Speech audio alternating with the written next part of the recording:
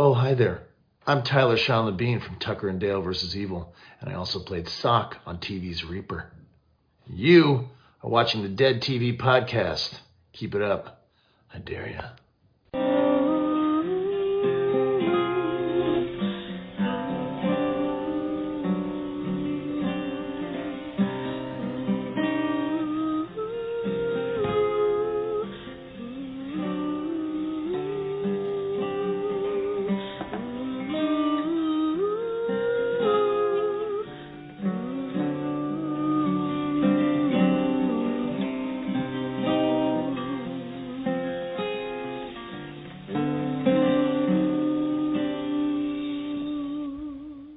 Welcome to the Dead TV Podcast, a podcast dedicated to all the canceled TV series in the science fiction, fantasy, horror, and sometimes comedy horror genre. I am your host, Dr. Chris.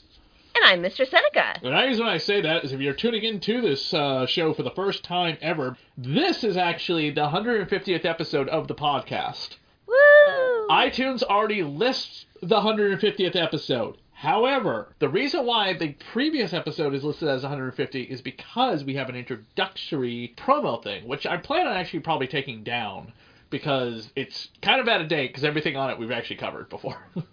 So, yeah. We have a couple of small shows that we're not announcing until season 2. Anyway, Reaper is still loads of fun almost every episode. We have some opinions about tonight's episode called Rebellion. Rebellion, Season 1, Episode 14, originally aired April 22nd, 2008. A pair of demons attempt to make a deal with Sam to lure the devil into a trap, and Sock becomes jealous when someone else asks Josie out on a date. Yeah! Very interesting how that all plays out with everyone's relationships. Everyone has a relationship coming up. For better or for worse. And it's a lot worse for some people. There is just a lot going on in this episode. Oh my god, just storyline and character development and maybe not even character development, I don't know. We open the episode with Sam basically gaslighting Andy from what she saw in the Acid Queen episode. Yeah. Okay, so explain what gaslighting is to the audience. Gaslighting, it's the process of convincing someone that what they saw or what they heard with their own eyes is false, and that the narrative that you're giving them is the true and only correct narrative. And why does this happen to women more often than men? Because of the patriarchy! I'm not even kidding. Women saying like, oh, well, you just saw fandom. That's not real. Oh, things happen. You had a head concussion. You know, you can see pink elephants and aliens and, you know, all of this stuff, which we know is absolutely untrue. She did see the Acid Queen. She did see the soul getting captured. She did see all of that. And a janitor dressed in a doctor's costume is giving her Tic Tacs to heal her brain and then convince her that what she saw wasn't actually real. Because the truth works so well in the next episode, which we will get to. Yeah, it was very disappointing to see Sam actually do this to Andy. Someone that he proposes to love, tell her that she's crazy. You know, that what she saw and experienced did not happen, and that her own perspective can't be trusted. And that's what gaslighting is about. It is not cool at any time to anyone. I think this trying to convince your loved one that what they saw wasn't quite what they think they saw, but in a way that they are doing it innocently to protect them, rates right up there with the ah-ha-ha-ha jokes and peeping toms and seeing girls' boobies and naked through a peephole has kind of gone away in the comedy form. It's just not funny anymore. Right. Now, when it comes to superheroes doing this, I think I still got to back up and behind it and all, because they're trying to protect their secret identity from their loved ones, because the whole trope of, like, that if the villain finds out that you have somebody you care about, they will use them against you. So, in context, as with comedy, I think it's okay, but not quite the way they did it to Andy. It's always distasteful. Yes. It doesn't matter who does it. Even if it's a superhero, it's still bad. The doctor, the janitor pretending to be the doctor, John Bowes, I think is his name, is currently on Resident Alien, which stars Alan Tudyk. Alan Tudyk, I love that actor. Yeah, he's going to be in something that we might be talking about someday in the future. Currently, by the way, DC's Joker for most animation stuff. He has replaced Mark Hamill as their go-to guy for the Joker. Oh, he is amazing. Yes. The devil transports Sam to the suburbs. Right off the bat, the devil saying, "What's the matter? You don't like banana splits? Use some kind of coffee." That was the funniest line. Right up there with him accusing Sam of being a homophobe. Yeah, the joke from last week, yeah. Yeah, he's like, what? Oh, wow, very good, Sam. A homosexual joke? What are you, a homophobe? Yeah. Sam doesn't want to be friends with the devil. He doesn't want the devil's friendship in any possible way, and I don't blame him. The devil is a complete and utter dickhole most of the time because he's Satan. He's the devil. But more and more, the devil is trying to become Sam's friend, and I wonder why we're not there yet. But we will find out very soon. And of course, the demon rebellion want Sam to use it to his advantage because they want to take down the devil. Why would you want to go out for ice cream with the devil? By the way, the devil can't eat ice cream either, by the way. It's just kind of weird to put in there. The devil sticks his finger in the ice cream and it kind of disintegrates, which I thought was hilarious. I love the effect. I love the effect. Cabby Price is called the lawyer from hell. Yes, our villain for the evening, Cubby Bryce. Cubby Bryce, sorry, yes. Cubby Bryce is called the lawyer from hell. Shocking, there's a lot of lawyers in hell. Of course. That is not unexpected. Cubby Bryce is an ambulance chaser and is okay with pushing the limits on the truth in order to get that big settlement. The apartment the guys are living in is the soul that they catch in the episode. Yes, that is Cubby Bryce's apartment. Apartment when he was alive. Previous apartment, which, according to Sock, was also a meth lab, too. Okay. Josie has a couple of moments with Ted there in this episode. Yeah, which is kind of funny because Sock gets extremely jealous of the whole thing. Yeah, it's like Josie drops off Andy at work, and Sock makes this gross statement about her wearing one of his gifts, which is like a scarf, and he says that it's like his scent all over her. Dog pee on a tree. It's like, it was just this very gross moment. And then so she takes off the scarf and gives it to Ted, and says, "Don't you look sexy?" Andy initiates the date with Sam. At long last, the couple that we've wanted to get together since the first episode are getting together.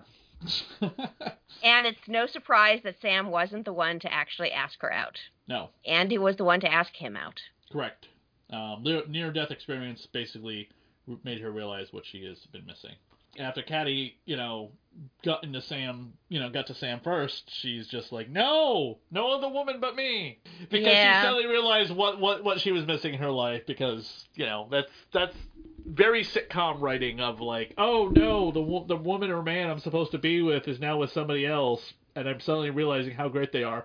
This happened like on Friends with Rachel when Ross started dating that woman, from that he met while he was in China. Yeah, it's definitely a TV trope. Yeah, and it's always a woman or man that is exactly like the woman or man you were supposed to be with. Not the woman or man that is pretty much your polar opposite. But you are so much soulmates, despite the fact you have nothing in common as much as the other person does with the person you want to be with. You notice that? It's happened like on Castle and Friends and Frasier and Cheers and probably Star Trek and... It's the jealousy trope. Right. Someone goes after someone else, and then you suddenly realize, oh, I really do like that person. Does that happen in real life? I'm sure it does, but at the extent that TV shows that it happens, no, I don't think so. The vessel is a whip. It's like an Indiana Jones whip. Not like a dominatrix whip, but like an Indiana Jones whip. They're the same. Are they? I wouldn't want to be whipped with that. That's... I am a pro at single tail whips. Oh, are you now? Tell the audience. Well, I have been doing this whole dominatrix thing for a very, very long time. And in fact, I learned how to use a single tail simply because I adored Indiana Jones. And it didn't get connected with my whole sexuality thing until later. So I've been using a single tail whip since I was 16, 17, just because I thought it was cool. And so this single tail whip is definitely one that I would have put in my collection, but it does take a lot of time to learn how to wield it. So when Sam is trying to catch the soul and he's cracking it and accidentally hitting everyone, Yeah, that's what happens when you use a single tail and you don't know whatever the fuck you're doing. You get hurt a lot, and you hurt a lot of people. It's a very precise instrument, and you have to be very, very cautious with how it's wielded. That crack is the breaking of the sound barrier, and that can actually tear apart flesh. So you have to be very precise with what you're doing, and you don't actually crack it on a person. You crack it just above a person. I have a whip just like that because I got it from my Indiana Jones cosplay, and I'm still trying to learn how to crack the sound barrier. Does your whip have the cracker at the end? It does. Excellent. Michelle Pfeiffer, like a year ago or 2 years ago, during COVID, she brought out the whip from playing Catwoman in Batman Returns, and she did like a TikTok or YouTube video showing everyone the whip, and she still knew how to use it, and she cracked the sound barrier with it. Excellent. Because she practiced with the whip for weeks prior to playing Catwoman, and while they were filming, constantly with the trainer learning how to crack the whip for the scenes that she had to really crack that whip, because she was in that costume playing Catwoman a hell of a lot more than any stunt person. The exception of obviously falling through plate glass window and stuff like that, like when she falls, she really wanted to make sure she was the one zipped up in that costume. And in order to do that, she also had to learn how to use that whip. So Indiana Jones doesn't use the whip as a weapon. He uses it for defense and to swing and stuff like that a lot of times. But in Castlevania, the video game series, through from the 80s all the way up to 2013, the main character, the Belmont character, would use the whip to, whip his way through the level against monsters and demons. So that's a lot more closely associated with Reaper, the way Sam obviously has to use the whip against the soul to re-entrap him. Yes, yeah. The Bob Demon is a pretty well-known character actor, having been on Scrubs, Dude, Where's My Car, Cougar Town, That 70s Show. Kind of a very long career playing that same kind of, like, very dopey dog kind of character. Serge Hood. Serge, yes. He plays the lawyer. He's been in a bunch of stuff that I've never seen before. Probably 50-50 is the only thing I've seen of his. I never watched The Kennedys. I guess I recognize him from other stuff, but I'm not. Again, he's also a character actor. Been in like 100 different things going all the way back into the mid to late 80s. And he recently has been doing a lot more of those Christmas movies. Oh my God. Mingle All the Way, Christmas on Holly Lane, Love in Winterland. Yeah. Christmas, She Wrote. Featured in this episode, Let's Stay Together by Blind Switch, which plays in the apartment when they open up those beers of the world. Here's a clip.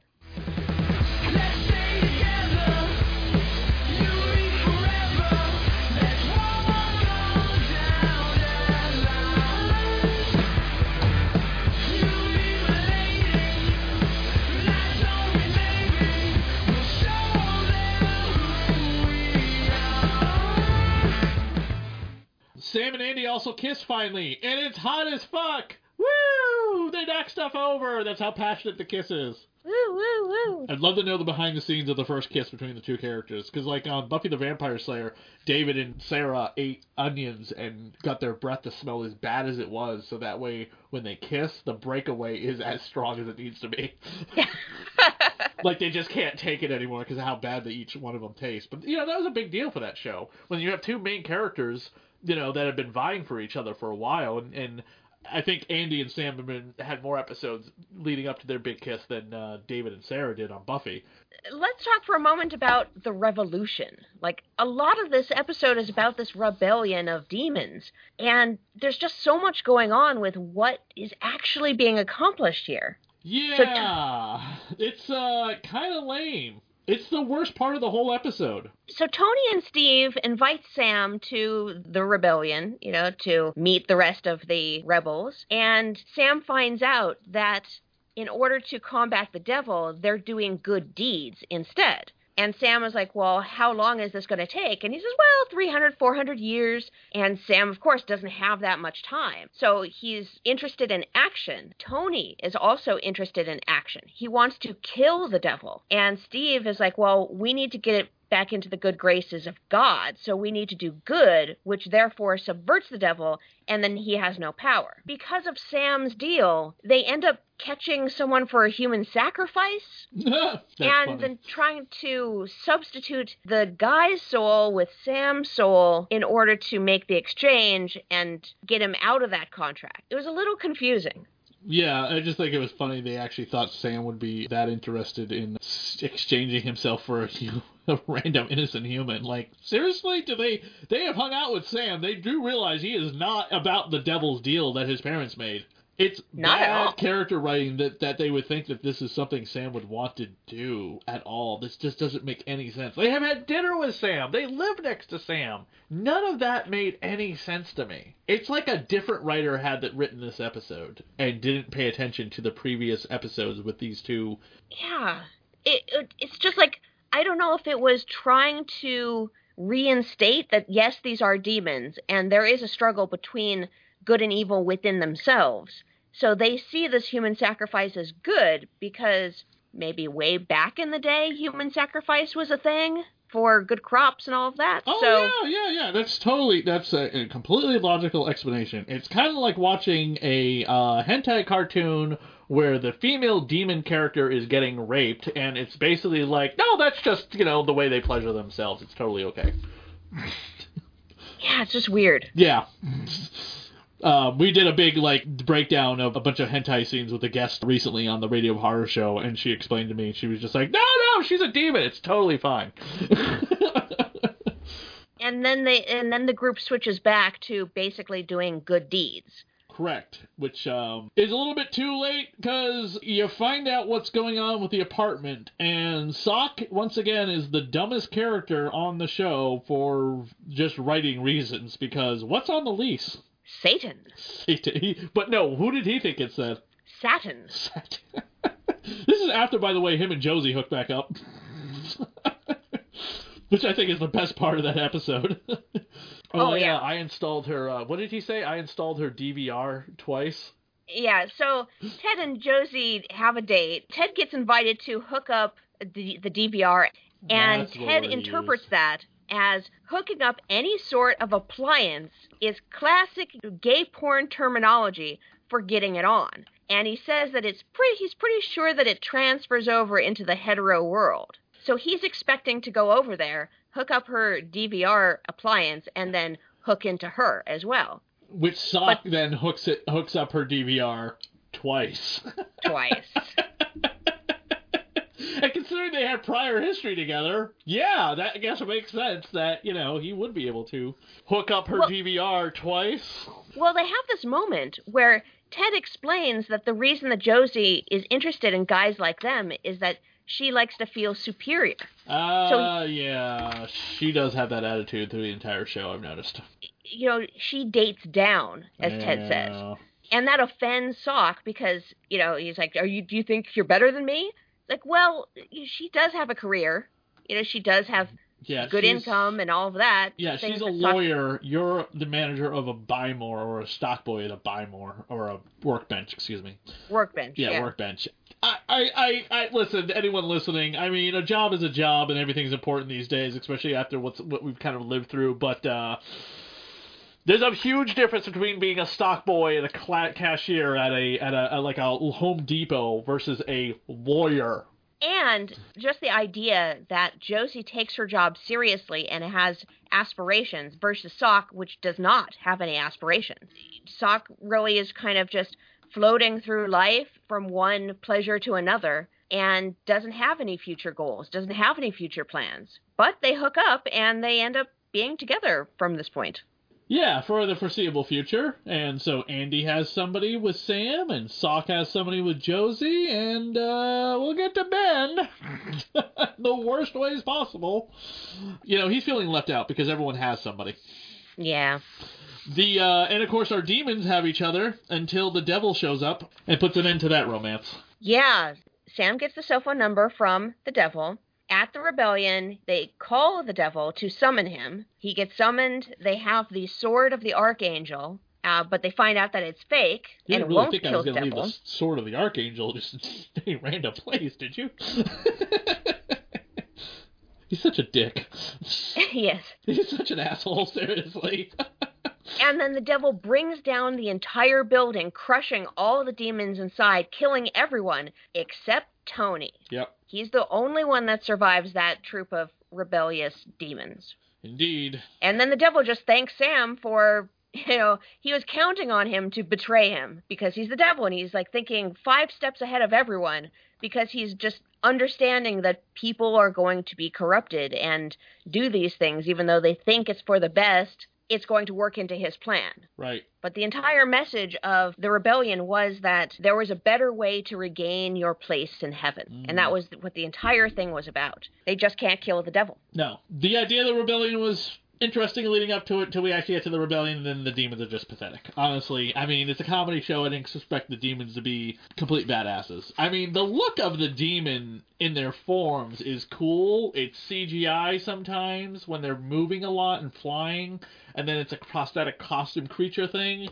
It's not a bad idea. It's just the whole demon rebellion in general just did not execute very well, I think. It is confusing. Like, I did watch this episode 3 times just to make sure that I knew what was going on. Wow. Do you think this is actually Ken Marino in the costume? Yes. It is? Okay.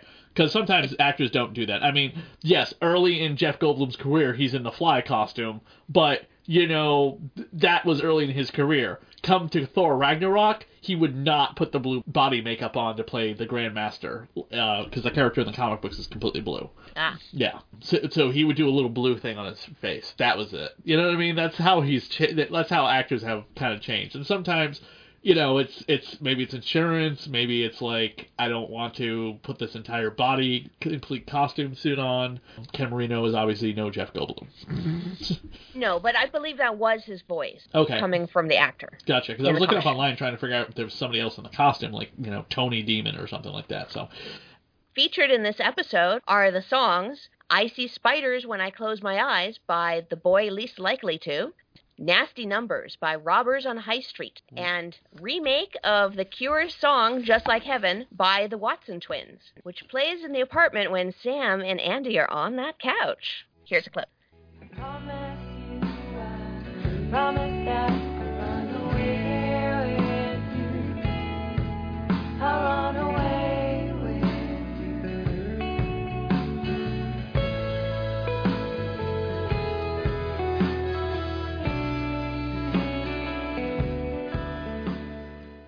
Anyway, that is the end of the notes for this episode of The Rebellion, and Mistress Seneca is going to go into some details about her coverage of Brimstone as we take a break, and then we'll come back with the next episode with Coming to Grips with big revelations here on the Dead TV Podcast.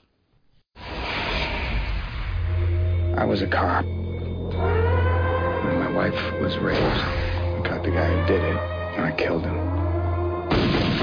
2 months later, I died. I went to hell. 113 of the most vile creatures escaped. They think they'll beat the devil. Nobody beats me. So how am I supposed to send them back? The eyes. Windows to the soul. Destroy the eyes and the damned get a one-way ticket back home to hell. But it's not hell you should be scared of. It's losing your second chance at life on earth. Time to give the devil his due. It's Brimstone, Season 1, Episode 5, originally aired November 20th, 1998. In Chinatown, Stone hunts for a damned soul of a Tang Dynasty poet who is killing young women for love. Hi, I'm Ezekiel Stone. When I decided that I wanted to trace down my wife, the second I made that decision, the devil shows up to piss in my cornflakes. After making me feel like crap, he leaves me with a clue to my next case.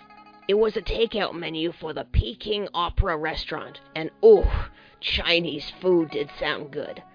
Oh, and their mushu gai pan was delicious when I finally got around to eating it. Highly recommend.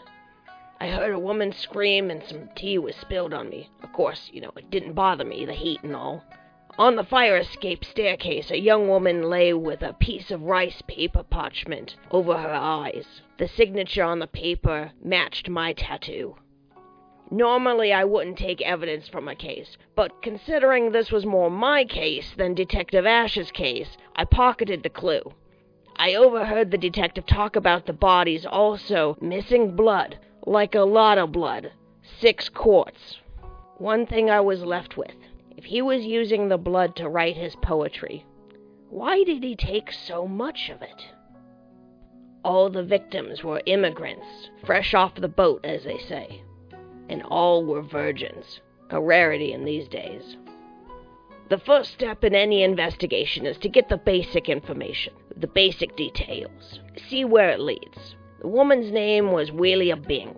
I went to her family, but as they spoke no English and I spoke no Chinese, I talked to a neighbor who led me in the direction of the community center, a place that she spent a lot of time learning English.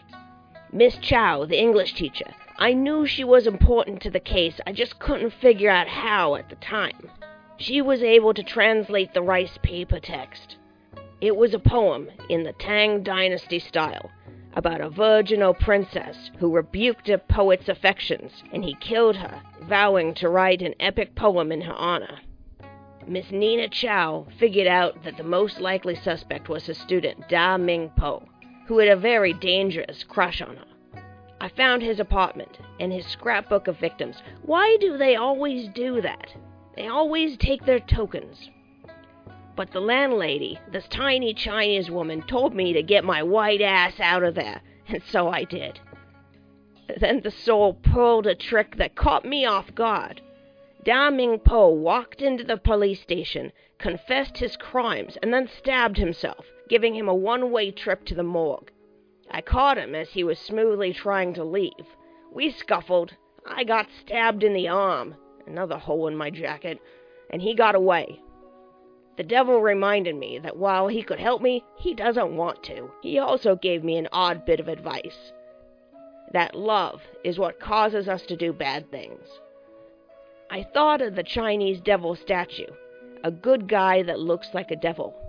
He was a warrior protecting his people, but he looks like a devil. It was funny at the time, but the realization hit me. Miss Nina Chow was the one that Da Ming Po loved, and she was in danger. I had to find her before he completed his poem with her murder. It was close. Miss Chow was tied down and about to have her blood taken away from her. But I grabbed some paintbrushes and stabbed him in his eyes. Miss Chow saw everything. The soul leaving the earthly plane, the tattoo leaving my body, and she didn't freak out.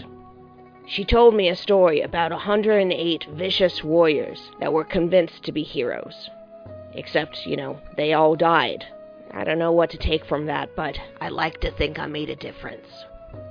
In the role of Da Ming Po is Roger Wan, an actor of truly international productions, from Hollywood to Bollywood. Not kidding about that. He's a martial artist, actor, and stuntman, doing stunts in both Spawn and Blade.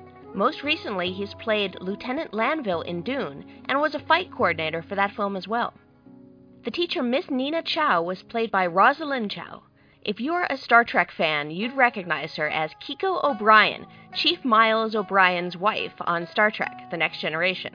She also starred in The Joy Luck Club, which won critical acclaim. Currently, you can see her in the role of Caroline on the show Better Things. In a surprise appearance this episode, actor Will Yoon Lee plays the neighbor Roger that speaks to Detective Stone. We know him well from another show we've done, Witchblade. He played Detective Danny Wu, one of our main characters. The deceased one. Kinda. In recent years, you can watch him on The Good Doctor in the role of Dr. Alex Park, as the Marvelous Man on Guardians of Justice, and Joseph on Blade Runner Black Lotus. Our villain, Da Ming Po, was a poet from the Tang Dynasty. Skill in the composition of poetry was required knowledge to pass imperial exams, so there were probably a great many poets in the era. The Tang Dynasty was an imperial dynasty of China from 618 AD to 907 AD. Census taken at the time estimated a population of 50 million, and just like the episode states, Tang Dynasty poetry is known as the greatest age of Chinese poetry. Under Emperor Xuanzong, otherwise called Ming Huang, the brilliant monarch, art and literature were raised in standards, ushering in artistic development for a century and a half afterwards. This is definitely a one-shot episode. Nothing about this episode relates to really anything else, and you could have slotted this episode anywhere within the Brimstone timeline. I wanted to like this episode far more than I did. The entire episode had these moments where there's this flash of this fabric that whips across the screen. You don't really know what it's about. It seems to be just an artistic touch. And then at the very end of the episode, I guess he uses those ribbons to capture Detective Stone around the neck. It just didn't really make a lot of sense. Him stealing the blood and then using the blood as ink for his rice paper. You wouldn't need that much blood. 6 quarts is a lot. It was just an okay episode. Good night. And we're back with Coming to Grips on the Dead TV podcast. Coming to Grips. Reaper Season 1, Episode 15. Originally aired April 29th, 2008. Andy discovers who Sam's other boss is. Yes, at long last, Andy knows the truth, but it takes a little while to get to the end of the episode, and it has ramifications for the rest of the show's run, too. This is like the big, oh, you're Spider-Man, you're Batman, it's one of those. More closely related to the Ghost Rider, I guess, because the Ghost Rider is also the Devil's Bounty Hunter, and, if you watch the Nicolas Cage movies. Otherwise, in the comics, he never really was. But the Nicolas Cage movies came out around the same time as Reaper was launching. So it was very much in to be the Devil's Bounty Hunter, because there was another program out there where somebody had to become the Devil's Bounty Hunter, not Brimstone. But I mean, in the 2007 era, Supernatural also had kind of a plotline like that. Not the devil, but bounty hunting and being trapped in hell and escaping from hell and capturing, demons and torture and stuff like that. That happened to Dean Winchester. At the beginning of Season 4 when Castiel rose him from perdition. So it seemed like 2007 to 2010 was a big hot time to write plot lines involving you working for Lucifer El Diablo.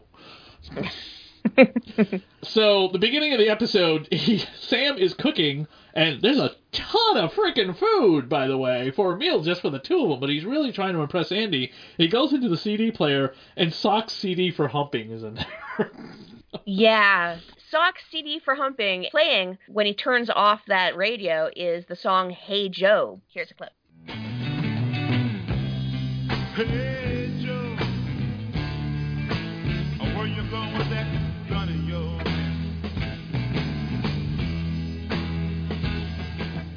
Yes, very famous song. Probably one of the most 500 played songs on the radio of modern day music. Don't you agree? You do hear it a lot. Yes, totally. Tony attacks Sam, so this picks up immediately where the episode left off. So Tony escapes, and then the credits roll, and then Sam's back in the apartment preparing for his date with Andy. It's probably the same night, don't you think? I think so. Okay, so Tony attacks him, and he looks like he's about to kill him, and he's all blacked out and demonic and cool costume and, really good special effects, and then he starts crying. Yeah. I mean, he just lost all of his friends. And he lost lover. his partner. Yeah, he's a demon. He'll get over it. Well, they haven't gotten over being expelled from heaven, so old wounds last a long time for the immortal. Did I miss something? Did they explain why they look like the way they do and they're supposed to have been fallen angels? Because they don't look like fallen angels, they look like demons. They haven't explained it, but I would just assume that it happened in the transformation. If you get expelled from heaven, therefore you go through this transformation and fall. Yes. Sam finds out that so the devil gives Sam the new mission, and it involves basically what Sam thinks is a rapist. Oh my god. And the devil's the one who goes, really? You go dark? Like the freaking devil calls out Sam for going that dark with the soul being a rapist. Murder is one thing because it's played up to be very much like comedy, but rape, yeah, always dark no matter where it is. I freaking love the devil calling Sam out. Our villain for this episode piece of shit. is basically an IVF and sperm bank operator who uses his own sperm to impregnate hundreds of women. Is that rape? It's not technically rape, but it's like medical malpractice. Doctors have done this and have been put in jail for it. It's disgusting. Regardless, no matter it is absolutely disgusting. Yeah, I mean, just wasn't there a Vince Vaughn movie based on a true story of a guy who accidentally had this happen to him? Like, he donated sperm. He only intended to be like, here's my deposit, that's the end of the story. He comes to find out there are 100 children created from his sperm. I believe so. And it's a true story that was turned into like a kind of comedy Vince Vaughn movie. Yes, I remember that. And there's laws now that state how many times a sperm donor can actually have an offspring. And that's simply because in the wild, when these people meet up, then you have these genetic opportunities for overlap that shouldn't be there because they actually do come from separate families. So having hundreds of kids all fathered by the same person in a general small location, it's going to have genetic problems when those children end up getting together and producing their own offspring. The villain is actually played by Ian Gomez, and Ian Gomez was on the Drew Carey Show as Larry Almada. Yes, that's right. Oh, that's right. Yeah, that's where I recognized her from.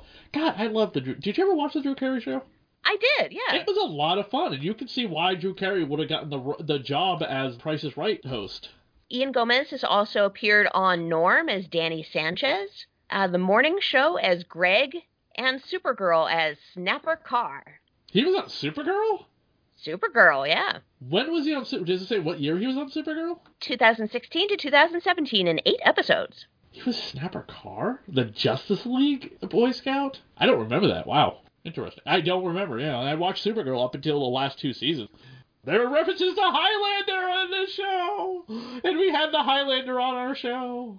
This is Adrian Paul, and you're listening to the Dead TV podcast. Duncan MacLeod didn't have a scythe. He goes, I don't care. This sucks twirling it around, trying to have a cheesy freaking Highlander Scottish accent. I love that scene, because I was like, completely forgot that it was in there. And I was like, we had the Highlander on the show! That was good. That was a nice little reference. The scythe as a weapon is pretty freaking awesome. Considering it's the devil and death is in like every episode, it's kind of funny that we're just now getting to having a scythe. But the fact that it retracts, very CGI, but it's still a nice effect. Oh, I love the fact that it retracts. It retracts into a handheld device, like a full-blown scythe. Yeah. Oh my god. Now, I would love to have that. Gladys does make an appearance in this episode because she, the devil gives him back the rod saying, you're missing part of the soul. But that was funny that she doesn't detect that because in a previous episode, she does say, you're missing, I can't accept this. You're missing the soul. Remember that? Yeah. Yeah. Yeah. She had like, this isn't full. Yeah, this Right. is incomplete. Continuity error. Just pointing that out. Little continuity error, and I didn't see that on IMDb either, by the way. Yeah, Sam's trying to contact the devil, and the only way that he knows how is to wrap a note around the vessel. How about just give it back goof to her? off and not do your job as the devil's bounty hunter? The devil will show up, be like, what are you doing, Sam? You No, gotta that's catch that true. soul. He shows up a lot. Yeah, I mean, if Sam doesn't do his job, guess what happens? The devil shows up. Andy decides to become Nancy Drew and follow Sam, and guess what? She sees a decapitation, and she gives Sam an ultimatum, 24 hours to come up with a better story. Otherwise, she's going to turn him in. Dun, dun, dun. Now, I'm going to point out, the worst writing on the show is for this episode with Andy's complete and utter, I'm going to turn in the man that I'm clearly in love with and I've had the hots for and come to realization that I need to be with him. All of a sudden, on a dime, she's going to turn him in without, like, trying to believe his explanation. Well, I mean, it's hard to actually see someone's head come off their body done by your hoping-to-be boyfriend and then just turn a blind eye to that. It's such a hard turn for her. You got to admit that. It's such a hard, like, you know? Yeah. It's so bad. What else is worse in this episode? Ben's wife. The worst plotline of all of Reaper. I forgot about this. Is Lucy Davis as Sarah is the most cringing, awful. This has been done to people in real life, unfortunately. But also, this is just a terrible character, too. But I do like the actress. Lucy Davis. So she plays Etta in Wonder Woman, and she was also in Shaun of the Dead as Diane. Yep. And currently she's in The Chilling Adventures of Sabrina as Milda Spellman. Actually, Sabrina ended like 2 years ago. Oh, okay. Yeah, but she's still acting. She's still acting. But yes, she's Hilda, one of the aunties of Sabrina. But yeah, she plays Sarah for at least 3 episodes. Hate this character. The actress is fine. I hate this character. And maybe that's the testament of her great acting, that you're supposed to absolutely hate her. Because, Jesus Christ, I really wish she would die. So Sarah marries Ben and paid him $1,600 in order to get a green card marriage. I have heard of people doing this, and I know it happens, but Ben was really super tricked into this. Yeah, it doesn't make a lot of, like, why? Is this because we don't have anything to do with Ben? Do you think that's what it is? We just don't have a plot line for him? I don't know. Like, Sock is the funny guy, he's the stoner, he's the best friend. Ben is the other best friend. And, like, let's face it, this cast is pretty white with the exception of Josie, but she is not a main character. And we need stuff to do with our one minority main character. I don't know. Yeah. In this episode, Ben meets someone that could be a proper girlfriend to him, played by Candice McClure. Yes! Love this actress. Oh, she is amazing, and you can actually see her on Snowpiercer as the tail boss. Oh, I have not watched Snowpiercer yet, the TV show. I absolutely love the movie, but I know her from, like, Battlestar Galactica. She was Anastasia Duval. She was one of the main characters on that show. Yes. She's a fantastic character. Yes, love the reboot of Battlestar Galactica. V-Wars she was in as well, which I was happy that she popped up in that. And she was, by the way, Sue Snell in the Carrie made-for-TV remake. Ben really is attracted to this character Cassidy. She is amazing. She knows mixed martial arts, and Ben's little checklist that he keeps of, the characteristics for a woman that he wants, she checks off those boxes. Yeah. But Ben's new wife basically vetoes the idea that he could hook up with her, which is not proper for a green card marriage. They're supposed to be living kind of their own lives, but with this guise that they're married. So he should technically be able to date her if Cassidy wants to be dated by a married, technically, man. I really don't like this Sarah character. No, I don't, and thank God, I think we only have 3 episodes of the season left after we're done recording this episode, so she's only in this season, that's it. I hated it.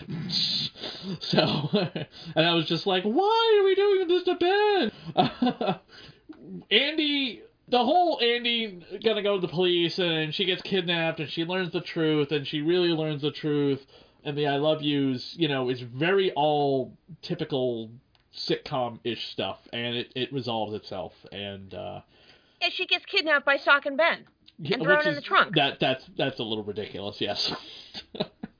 Just stop her from going to the police. They have good intentions with their kidnapping. I 100% agree with this. Because, let's face it, they're 100% true. They're telling the truth. He does work for the devil, and they just have to prove it to her. So the kidnapping would be completely justified, so she doesn't go to the police, because she could ruin everything. Unless the devil wants to step in, stop time, and change everything, which he does have the power to do, but he would rather leave it up to Sam, because also, what does he ask of Sam? He asks for a favor, and they make a deal over it.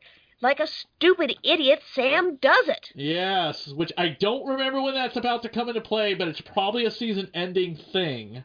A lot of big stuff is about to happen on the show, and it carries over into season 2, and then it gets really messy, but not in a bad way, but just kind of like a messy for Sam's life way, not a messy for like, what the hell's going on, I don't understand the context of what I'm watching way.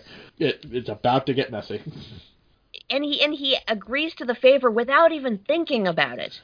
Yeah, I mean, he just really loves Andy, so, there's a great line from a superhero documentary about superheroes and that's basically what Sam is, superheroes and their women, duty before booty, but Sam puts booty before duty.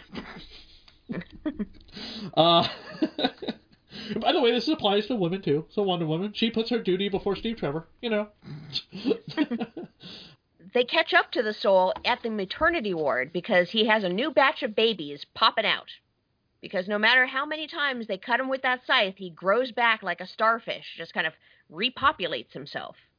Yeah, that's kind of funny how he does that, because he chops off his hand because he knows Sam's going to catch him, and then the guys go on like a bumbling quest to try and get the hand as, Andy decides to forgive Sam immediately after being like, I'm afraid of you, but no, you do love me, and I do love you, and I gotta get over this, because, hey, the episode's gonna wrap up, we gotta finish this plotline. Yeah, so we get a few good thing moments where the hand is kind of walking around on its own. and then the fully formed Jack King falls from the ceiling onto Sock's back, and Sock is so unnerved that the guy is naked that he freaks out. I wonder if the actor is really naked or is wearing like a Speedo or something. I don't know. That looked like a pretty bare butt to me. There's a lot of money in the I'm the butt and back shots of the actress who doesn't want to show her butt and back. Because there seems to be like a thing for it based on what Joey did on Friends. There is an industry for it. There's gotta be. Because how many times in this show have we seen somebody partially naked or a woman getting undressed or something, you know? Yeah, it's the stunt body. Right, and from the distance, when the guys are like spying on somebody, and you see somebody gets partially undressed or it's a silhouette or something like that, in any of the shows we've covered, not just Reaper, you always have to wonder, you know, is that the actress or is that like the model?